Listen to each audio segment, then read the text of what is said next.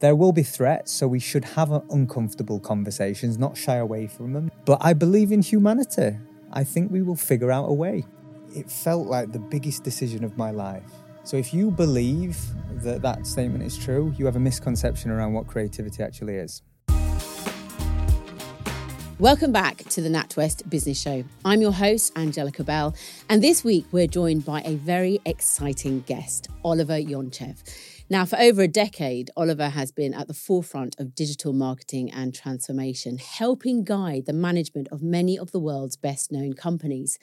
The co-founder and CEO of Flight Story, Oliver has also become a hugely respected name in the AI space, bringing practical and easy-to-understand takes on the opportunities it brings. So if you're looking for marketing words of wisdom or want to do something in the tech space, listen up. Oliver, welcome to the show. I love your jacket. Do you like it? I wore it especially for you. Thank you. I walked in and I thought, you know what? I need to step my game up next time. Well, you can just do it with words now. But listen, before we hear about your story, I would love to hear a business confession from you. How you might have turned adversity or a mistake into an opportunity for growth. Okay, there are many stories I could tell that would be incriminating or embarrassing, but I am going to tell one that I think there's really valuable lessons. Okay. So I'm going to go back to the start of my career. I used to work in media sales, and anyone who's worked in sales, not every day you pick up the phone and get a big sale. It just lands on your lap. One day that happens to me, and it's the start of the month, so you're targeted basically on your month. And I take it easy for the rest of the day. I literally get my full month target in one phone call. So you must be sitting back going, yes, this is it. This is it. I'm taking it easy. Ego gets to me. And I walk out the office with swag, and my boss grabs me for a second. He takes me into an office. And he says, Oliver, I'm going to take that sale off you. And the sense of injustice I felt in the moment, he went, I'm going to take it off you. He said, as a team, we haven't hit our target, so I'm taking it off you. And I did something like really out of character for me at the time. I'm quite agreeable as a person, but I walked out. I felt hurt, all the things that, you know, you do. Your boss? Yeah, I walked out. I went home, and we'd only known each other for a month, so we didn't have later on the relationship bloomed, but we didn't know each other very well. Came in the next day, probably with a bit of attitude, and he pulls me aside again and says, you know what, Oliver, I can see you being a baby still. He said this to me. I can see you've been a baby. And I went, fair enough. And he said, if you hit your target this month, I'm going to give you that sale back. You have to be a team player. So I left the room and I had two choices. I could either be a baby and sulk, or I could try and do what he said. And being honest, I was a baby and sulked for the rest of the day. Again, went home, thought I'm going to quit. But then I went, you know what? I'm not going to quit. I don't generally quit at things. And I just worked really hard that month, ended up hitting my target, ended up getting all my commission bonuses. The team hit their target. And I learned a ton from that experience really early on. One about leadership. Because do you think that was great leadership? Great leadership, yeah. It's not always about doing the thing that everybody wants you to do, but it's how do you get the most out of people. And for me, he never told me this explicitly, but I thought it was a test, like a character test. Are you going to keep sulking and feeling sorry for yourself and having a sense of injustice, or are you going to do the right thing? And that's what I did. So I learned about great leadership, but I also learned that business is a team game. It really is a team game. Business, by definition, is a group of people building things, right? So you have to be a team player. And it was a really good foundation early on in my career, and it always stuck with me. That's a great story. And what happened with your boss? Yeah, he became an incredible mentor to me. A huge amount of respect for him. Learned so much, really about integrity. He was just a person of great integrity. Didn't tell people what they wanted, told people what they needed to hear. And I try and carry that through in my own way. So that little story, you didn't hit it off well, but it ended up being a beautiful thing. You learn more from the stuff that isn't perfect, right? Yeah. I think we all have those examples in life. Well, thank you for that confession. Now to your career journey itself, okay? How did it all begin? How far back we going? We're going dreams, aspirations. Let's do that, because it's, I've heard drumming, you were a drummer, music, and then it's all just... So I'm going to say I grew up delusionally ambitious. And I'm going to say delusionally because I was like, I'm going to be a football player. So grew up wanting to be a football player, asked the question, I'm going to be a football player. Were you good? Yeah, I was pretty good. I was probably not as good as I tend to think I was. Hence the delusional part. The delusional part. In my mind, I was amazing. I was pretty good. I played at a high level, high level youth football. And then I got an injury when I'm 16. And 16 is like this point in your life where you have to make some what seemingly really important choices. And I thought, right, well, I was about to go play semi-professional, get paid to play football, and I couldn't start the season. So I did the next thing that I knew that was delusionally ambitious, which was music. So my mother was a choreographer, and she used to take me to drum lessons when I was younger. So I'd learned how to drum. I thought, right, I'm going to be a music producer. So I went to college, formed a band while I was there. I could play drums, and then did that for a few years. And that was pretty successful again. Like, we did well, learned a lot through that experience, got a record deal. And that came to a sudden end because apparently musicians are temperamental. My brother was the singer and he fell out with a guitarist. We had our record deal, we recorded our album, and then they fell out. It's like Oasis all over again. Yeah. Well, lead singers, egos, creatives, all of that. So I was kind of left in a bit of limbo of, I've just spent, 4 years of my life building up to something, had some amazing experiences. I go, what do I do? So I went, right, I'm going to go to university to do music. So I went to university in Huddersfield, studied music, and part of my course was promotion and marketing. And I found myself really enjoying it. I was like, oh, this is a real career. And I thought, right, I'm going to try and pursue a career in marketing. So post-university, I joined a large media owner. I was doing media sales. Did that for 5 years. This is where you had your confession? This is where I had my confession. Okay. Great business. Learned a lot. And my entrepreneurial career, people tend to believe that you have to... entrepreneurs are born and they're like selling cigarettes in school when they're 16 and hustling.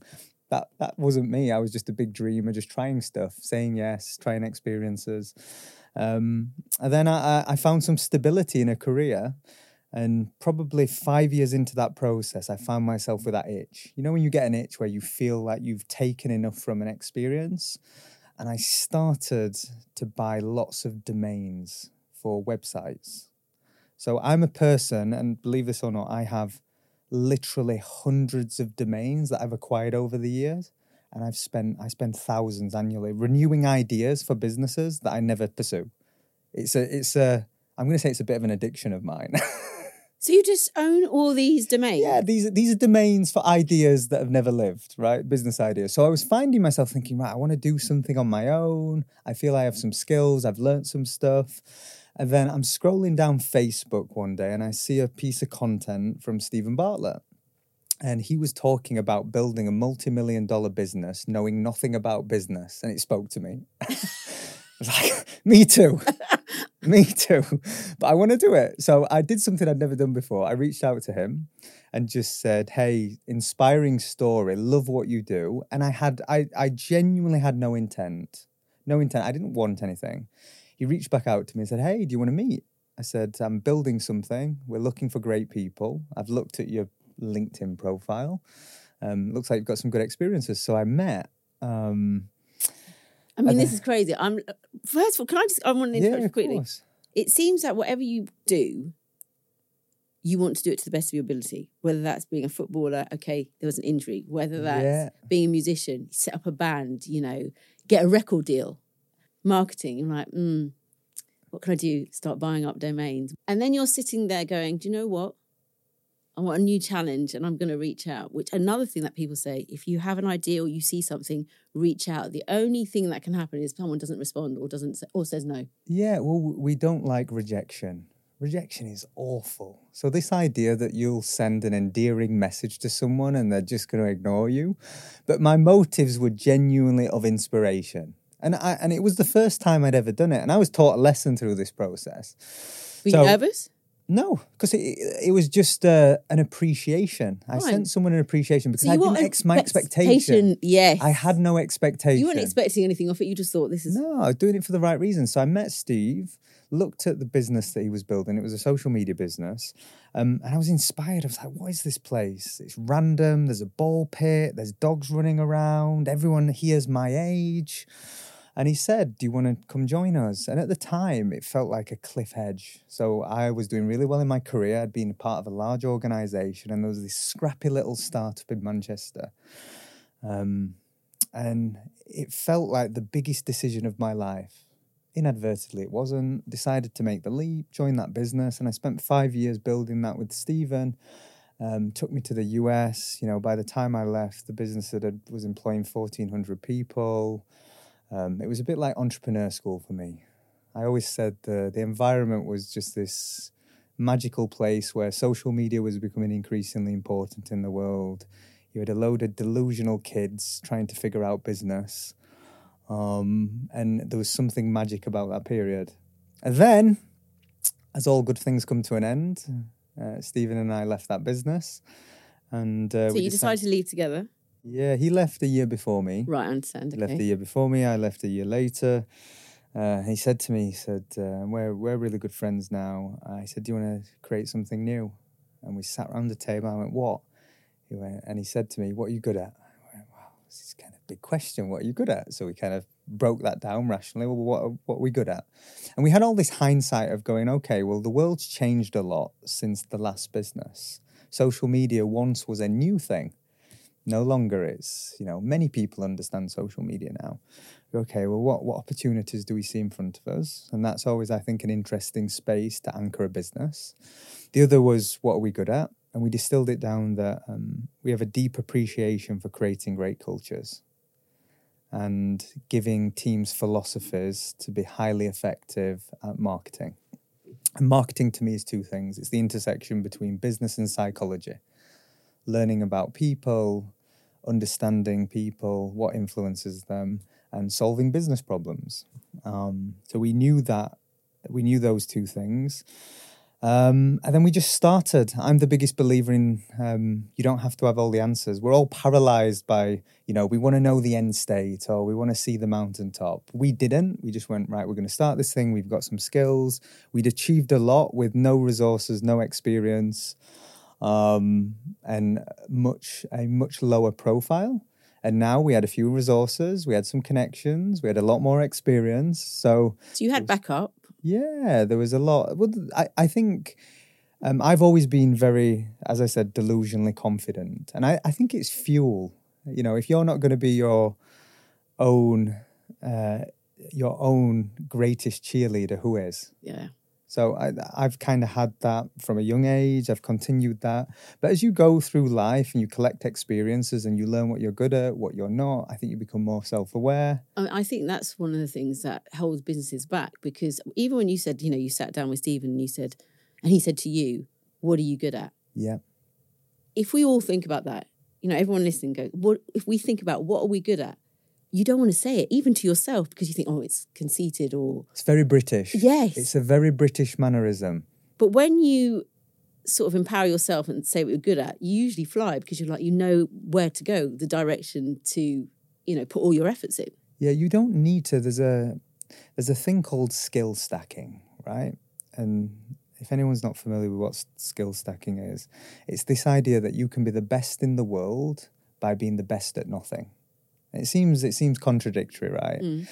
And what it means that if you take complementary skills and you're in the top 10% of that, so take a Steve Jobs, for example, iconic entrepreneur, built one of the greatest companies to ever exist. What was his skill stack? Well, you could say he was in the top 10% of developers. Wasn't the best developer, but he understood code. He's a great communicator. Speaker, orator. Okay, is he in the top 10%? Absolutely. Maybe the top 1% in that field. But then he had these unusual skills. He studied typography. Yeah. And he had an appreciation for design. And typically people that are very analytical and great or exceptional at code are usually, it's not natural for them to necessarily be great communicators or certainly have an understanding of design. So you start to combine these skills, and that's how you create an exceptional person. And I suppose there's actually data to substantiate if you have 5 skills that you're in the top 10%, you can be the best in your country. If you have 10 of those skills where you're in the top 10%, you are the best in the world. And you can extrapolate this across sport, across music. If you break any successful person down, they will have a set of complementary skills, and some of them might be unusual. Where do I sit? Anyway, that's another story. Good exercise to do. Yeah. Good exercise. Exactly. I think we should have a little breather. Okay. Should we have a little breather? Good. This is the moment we call trending takes. So I'm going to post some contentious statements that the team have found online. And I'd just love to hear your viewpoint, your perspective. Okay. AI is unable to produce art due to its lack of human experience. That is the wrongest statement I've heard today. And I'll tell you why. There is a misconception on what creativity is. People conflate creativity with originality. Creativity is not that. Creativity is taking experiences that we all have, taking inspiration, things we like and see, and producing new things. So what are you doing? You're taking data and you're creating something new. Generative AI does the exact same thing. So if you believe that statement is true, you have a misconception around what creativity actually is. Here's another trending take for you. Regulating AI is impossible. Not impossible, difficult. It's a very complex question. There are people that believe that the only way to slow down the machine is to put a 99% tax to kill innovation, and we can act now. That's what some people believe. I don't necessarily believe that's the right solution. I think governments have a huge responsibility, but alongside others, the people creating technology, other influential voices in the space, I think the response to governing AI has to be multifaceted, but it's such an important topic, government should pay attention. Okay, here's a good one for you. Mindless scrolling has become an epidemic. Absolutely. I am also guilty and addicted to my phone. People wouldn't know this, but I have a third job, which is YouTube binges to try and educate myself till a unthinkable time, getting lack of sleep ahead of my meetings. It is a real problem. The unintended consequences of social media have undoubtedly propagated phone addiction. I have a friend that has a very helpful system, and he believes that we should create friction between ourselves and things that are addictive. Think sugar, unhealthy food, we have them in moderation. So he has 2 phones.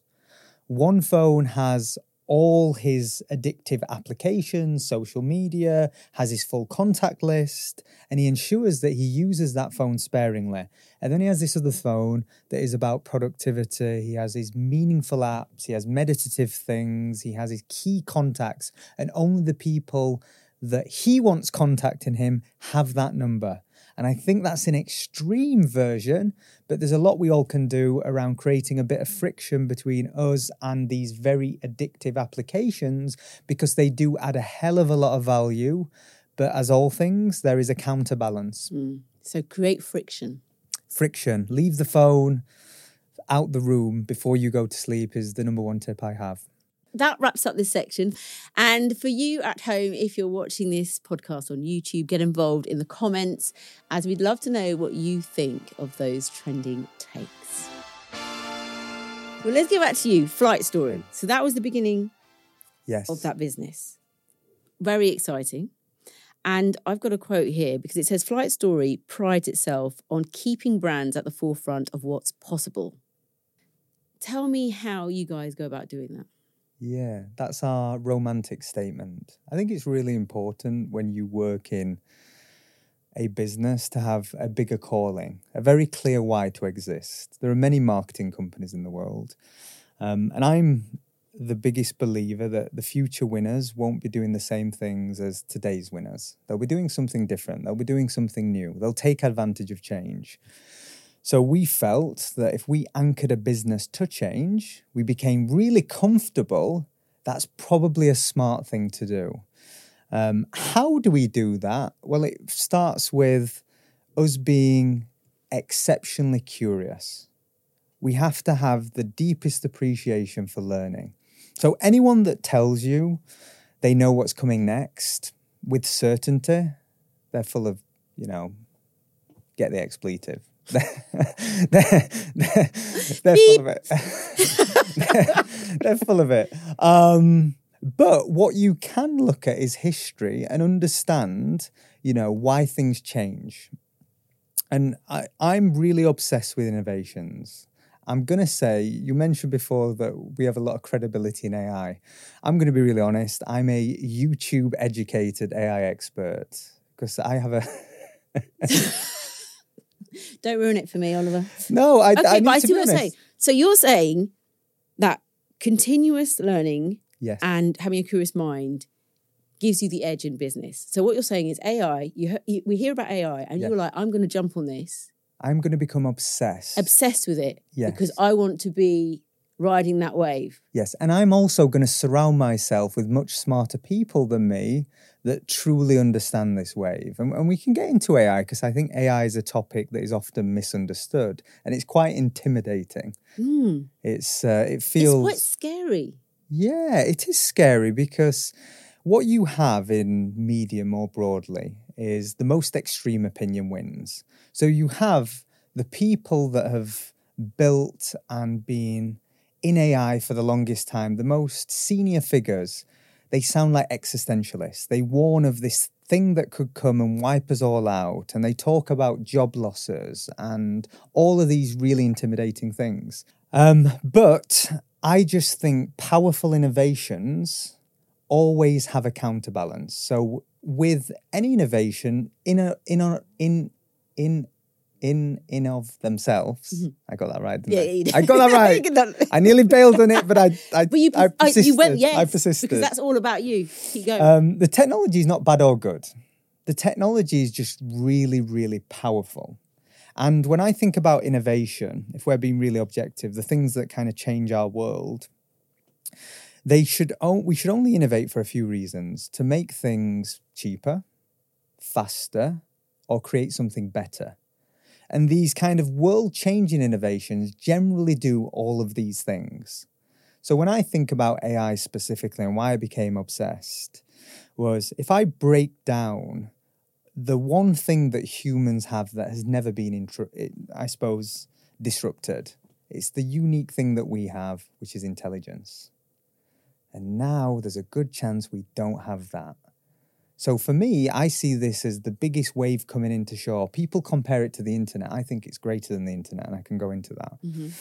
And I can either try and ride this wave and understand this wave and take advantage, or I can just sit back ignorantly, ignore it, and just pretend it's not going to affect me.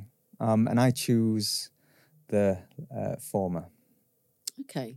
So I'm just trying to dissect what you're saying there, is that innovation, there will always be a yin and yang, a good and bad. So focus on the positive and see how that can help business strategies and businesses grow. Well, let me give you an example that I think we can all relate to. Social media. Social media was really simple. It's changed the world, right? But it started as a place to connect us, to create better online experiences. What happened years later? Amazing things happened. Industries formed, businesses formed, careers, new jobs that we didn't think would ever exist. But the counterbalance was influencing public agenda. The difference between real and fake is getting increasingly harder to understand. The rise in mental health problems because the point of self-comparison. Our lives are now geared by algorithms. So this influences behaviors of society. So you go, okay, on one hand, it's done so much good for the world and I get so much value personally. But there are a series of unintended consequences that we couldn't have envisaged. When I think about AI, I think it's important you have the uncomfortable conversation and say, okay, what if? What if these things happened? What if there is a huge disruption to jobs? What if we achieve a state of general intelligence and the machine is out of control? I think you have to have those conversations, but that doesn't take away from the fact that I'll give you a really good example. There is technology now, AI technology, that can screen and identify cancer. There is a weather model that predicts weather patterns so we can avoid natural disasters and act accordingly in remote parts of the world. Think of the climate crisis and what an enabler that is for protecting humanity. Go a step further. You can now use ChatGPT offline. You don't even have to be connected to the internet. They are rolling this out in remote locations around the world and teaching children that don't have the privileges we do. And in my world, marketing, we're creating some cool stuff and doing copy and writing poems about Eminem and cats. You know, like, we trivialize what's happening here, but around the world, there are some profound things happening. Oliver, how do you foresee then, Web3, AI, data, etc., shaping business strategies and the customer experience? Okay, I won't go into the future too far because I could either scare you or inspire you. I don't know. But I'll say in the very near term. So what I think is going to happen in the next 2 years is, number one, we are going to see a productivity paradigm, meaning small teams are now going to be capable of things that only much larger, much greater resource teams were. I'll give you a couple of rational examples. Now, we are all overscheduled with meetings in a post-COVID age. What I can do now is I can send an AI to my meetings. I don't even have to attend. It will transcribe the conversation, pick out words that reference me, automatically drop that into my task list, which means I can go to 3 times as many meetings as I used to go to. If that's not going to be a productivity shift, I don't know what will be. But what if I want you there? Then it's going to be rather insulting when I send my AI to come chat to you. I do think there's another part that's going to happen in the next 2 years. Intelligence. We all have a personal assistant that can find us anything out. And I mean, like, literally anything. If you were creating content around finance, you could go onto a platform and a tool and say, tell me the top 10 TikTok videos of my category. Tell me what are 5 common themes that all of these videos share, and give me a story arc and script for me to create content around. So you're now empowered with intelligence that you wouldn't have had before. You'd have to work with a partner, an agency. So I think because of we're going to have so much more intelligence, we're going to have the ability to be so much more productive. I think that's a really powerful thing. And then the third part is generative AI, meaning the ability to create new things in real time. You are now not bound by your technical limitations of not knowing code. You want to go build a website, you just need to know what you want. You want to go design something, you just need to know what you want. And previously, humanity has been bound by the limitations because of language is this complex thing. Now language is ubiquitous. I can write something in text. On ChatGPT now, I can take a picture of that plant and say, what is this? Can you tell me where to buy it? How should I treat this plant? And just from a picture, I could all rate that.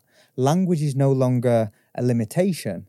So for me, what does that mean? I think that's going to be the biggest unlock for great thinkers, great minds to be more entrepreneurial that aren't bound by their technical limitations. And that's what inspires me. I mean, when you talk about it like that, it sounds exciting, it sounds productive, but then I'm thinking about it and I can foresee some challenges. Mm-hmm. So let's discuss those, because like you said, there's always a flip side. Because if you're got all this intelligence, will there be need for marketing companies like yourself? Yes. There's a meme going around in our community in marketing that says designers are safe because clients need to know what they want. And there's we don't know what we want. If I said to you something like, tell me your biggest ambition and dream and how are you going to do it? It's such a big question. You're going to bail on that question. Yeah. We all do, right? So you need to know there is a role. Think of technology and AI now as augmenting our experiences. There's a quote that I love that I suppose embodies where I feel we are in the AI curve right now. And it said, mediocrity is now free, meaning the bar has been raised, but humans have to step up. And before I go into the negatives, I will say what I'm really encouraged by is I thought social media was a great societal leveler in the sense that we democratized information and news. And if you understood the internet, if you understood social media, you could achieve great things. And that was wonderful for people that had less privileges. We didn't have the gatekeepers. You go a step further and go, well, if AI is going to improve our productivity, every industry may be affected and more than likely is. What does that mean for people in parts of the world with less privileges? They now have these incredibly powerful tools at a very low cost that mean they can achieve great things. So I'm really encouraged by that stuff. On to threats. I'll start macro because I think it's worth level setting. We brought in a wonderful mind called Mo Galdat into our business and appointed him as our chief AI officer. Yeah. One of the things, he released a book in 2019 called Scary Smart. And that was my first introduction. It's really interesting to look back just a few years and see some of the warnings that he described in his book start to become true. And some of the things that he spoke about is the power of these tools. So first, one thing we should not do is teach the machine to self-replicate. We shouldn't teach the machine to code because it can now self-replicate. Today, there's a developer tool called GitHub, and almost 50% of all code is developed by AI, and that's in 8 months. In 2 years, probably 80% of all code that exists online is going to be artificially intelligent created. So put that into context. He made a big warning that we shouldn't teach the machine to self-replicate. It's going to do that in abundance. The next signal that he talked about was do not make it open source until we have governance, until we have protections and safeguardings in place. What did we do? We plugged it into the internet and let every kid in their bedroom interface and play with this on a regular basis. So we, again, breached that barrier that we shouldn't have breached until we had more answers. There is something really scary that happens in AI because people debate and contest whether this is really intelligence. There's a thing called emergent properties. And these are effectively anomalies that happen that can't be explained. A really famous one happened in Google. You know Google Translate? Yeah. So the language model that was built on, basically, the CEO and the team behind that entire model could not explain how the model learnt Bengali to a perfect level. It had never been taught Bengali. And to this day, they cannot explain how it learnt a new language that it was never taught, never trained on. And you hear things like that, and the smartest people in the world, way smarter than me, just go, I don't know. That to me is an unknown that is a little scary.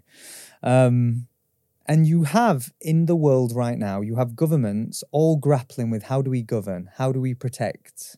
How do we take advantage? We see this innovation. Capitalism's a hell of a pull, right? So you see governments around the world. You have more capital being deployed into AI than ever before in history. You have titans of tech building at what people believe is an unethical level and every kid in their bedroom playing with it. I just go, the world's going to get really weird in the next 2 to 3 years. So forget job losses for a second, because I think humans are wonderful and we find ways to create value in a number of ways. I'm actually less worried about that. Jobs will go, but more jobs will be created and jobs by large will just evolve. I think they're just going to change and evolve. Okay. The bigger threats to us in the immediate term, and I'll leave you with one kind of existential, is it's much harder now to determine what's real and what's fake. Have you seen deep fakes where people's now image can be replicated? Yeah. I can take 3 seconds of your voice from this podcast and recreate you. And it'll sound a little off, but in 1 year's time, it won't. It'll sound perfect. I can do a deep fake model of you that has your facial expressions, behaves like you, has a dope jacket on, all of those things. And I can do that at a click of a button. Cost me next to nothing. Yeah, but and and I think people listening, not that there needs to be more reputations of me, will find what you're saying fearful. Mm-hmm. So what advice would you give, to those businesses who are thinking, actually, I need to be part of that innovation and, get on that wave that we're talking about. But then there's, these challenges we're talking about and the future, which we don't know what will look like. The foundation is education.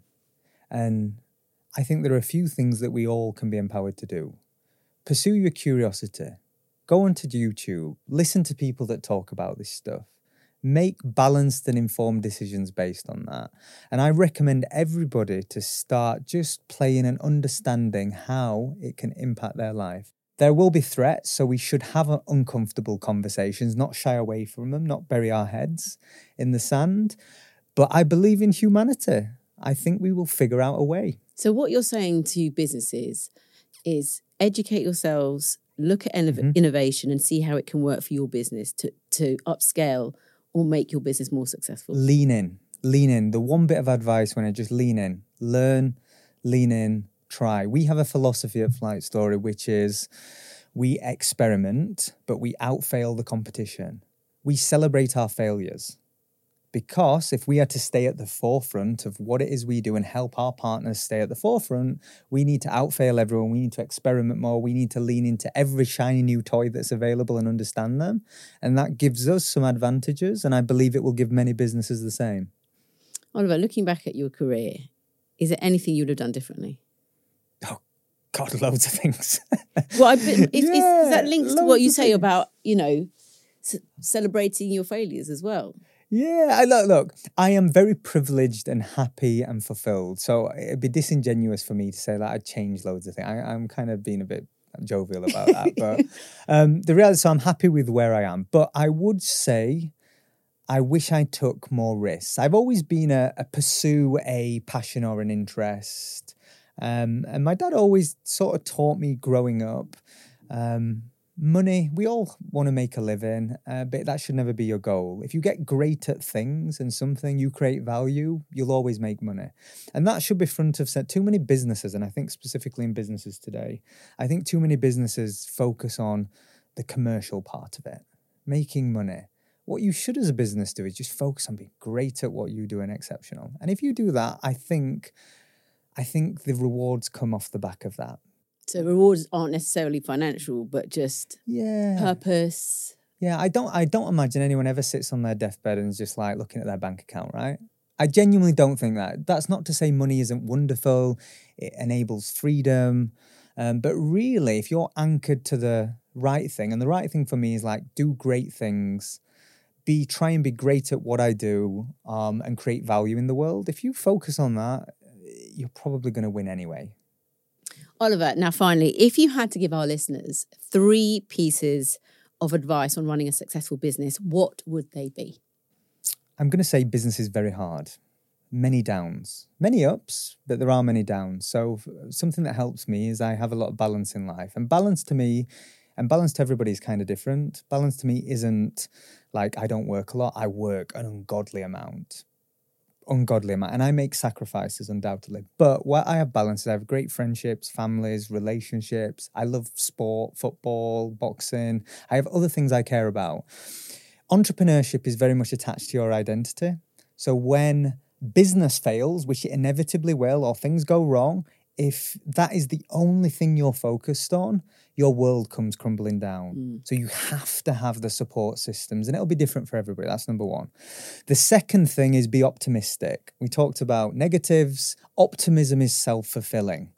I would much rather be in a room full of optimists than pessimists, and pessimism is also self-fulfilling. If you're an entrepreneur or starting a business, you have to have belief. You have to be optimistic. So find that. And then probably the third bit of advice I would give is back to my, I suppose, foundational business lesson. Business is a team sport. Business by definition is just a group of people, right? And when you truly understand that, surround yourself with people that you like, that are complementary, but prioritize that in your decision making. Make sure that you treat your people good, you invest in your culture. If you get that right, your business will succeed. Would you like to get involved with some rapid fire questions? Let's go. Okay. Who is your business inspiration?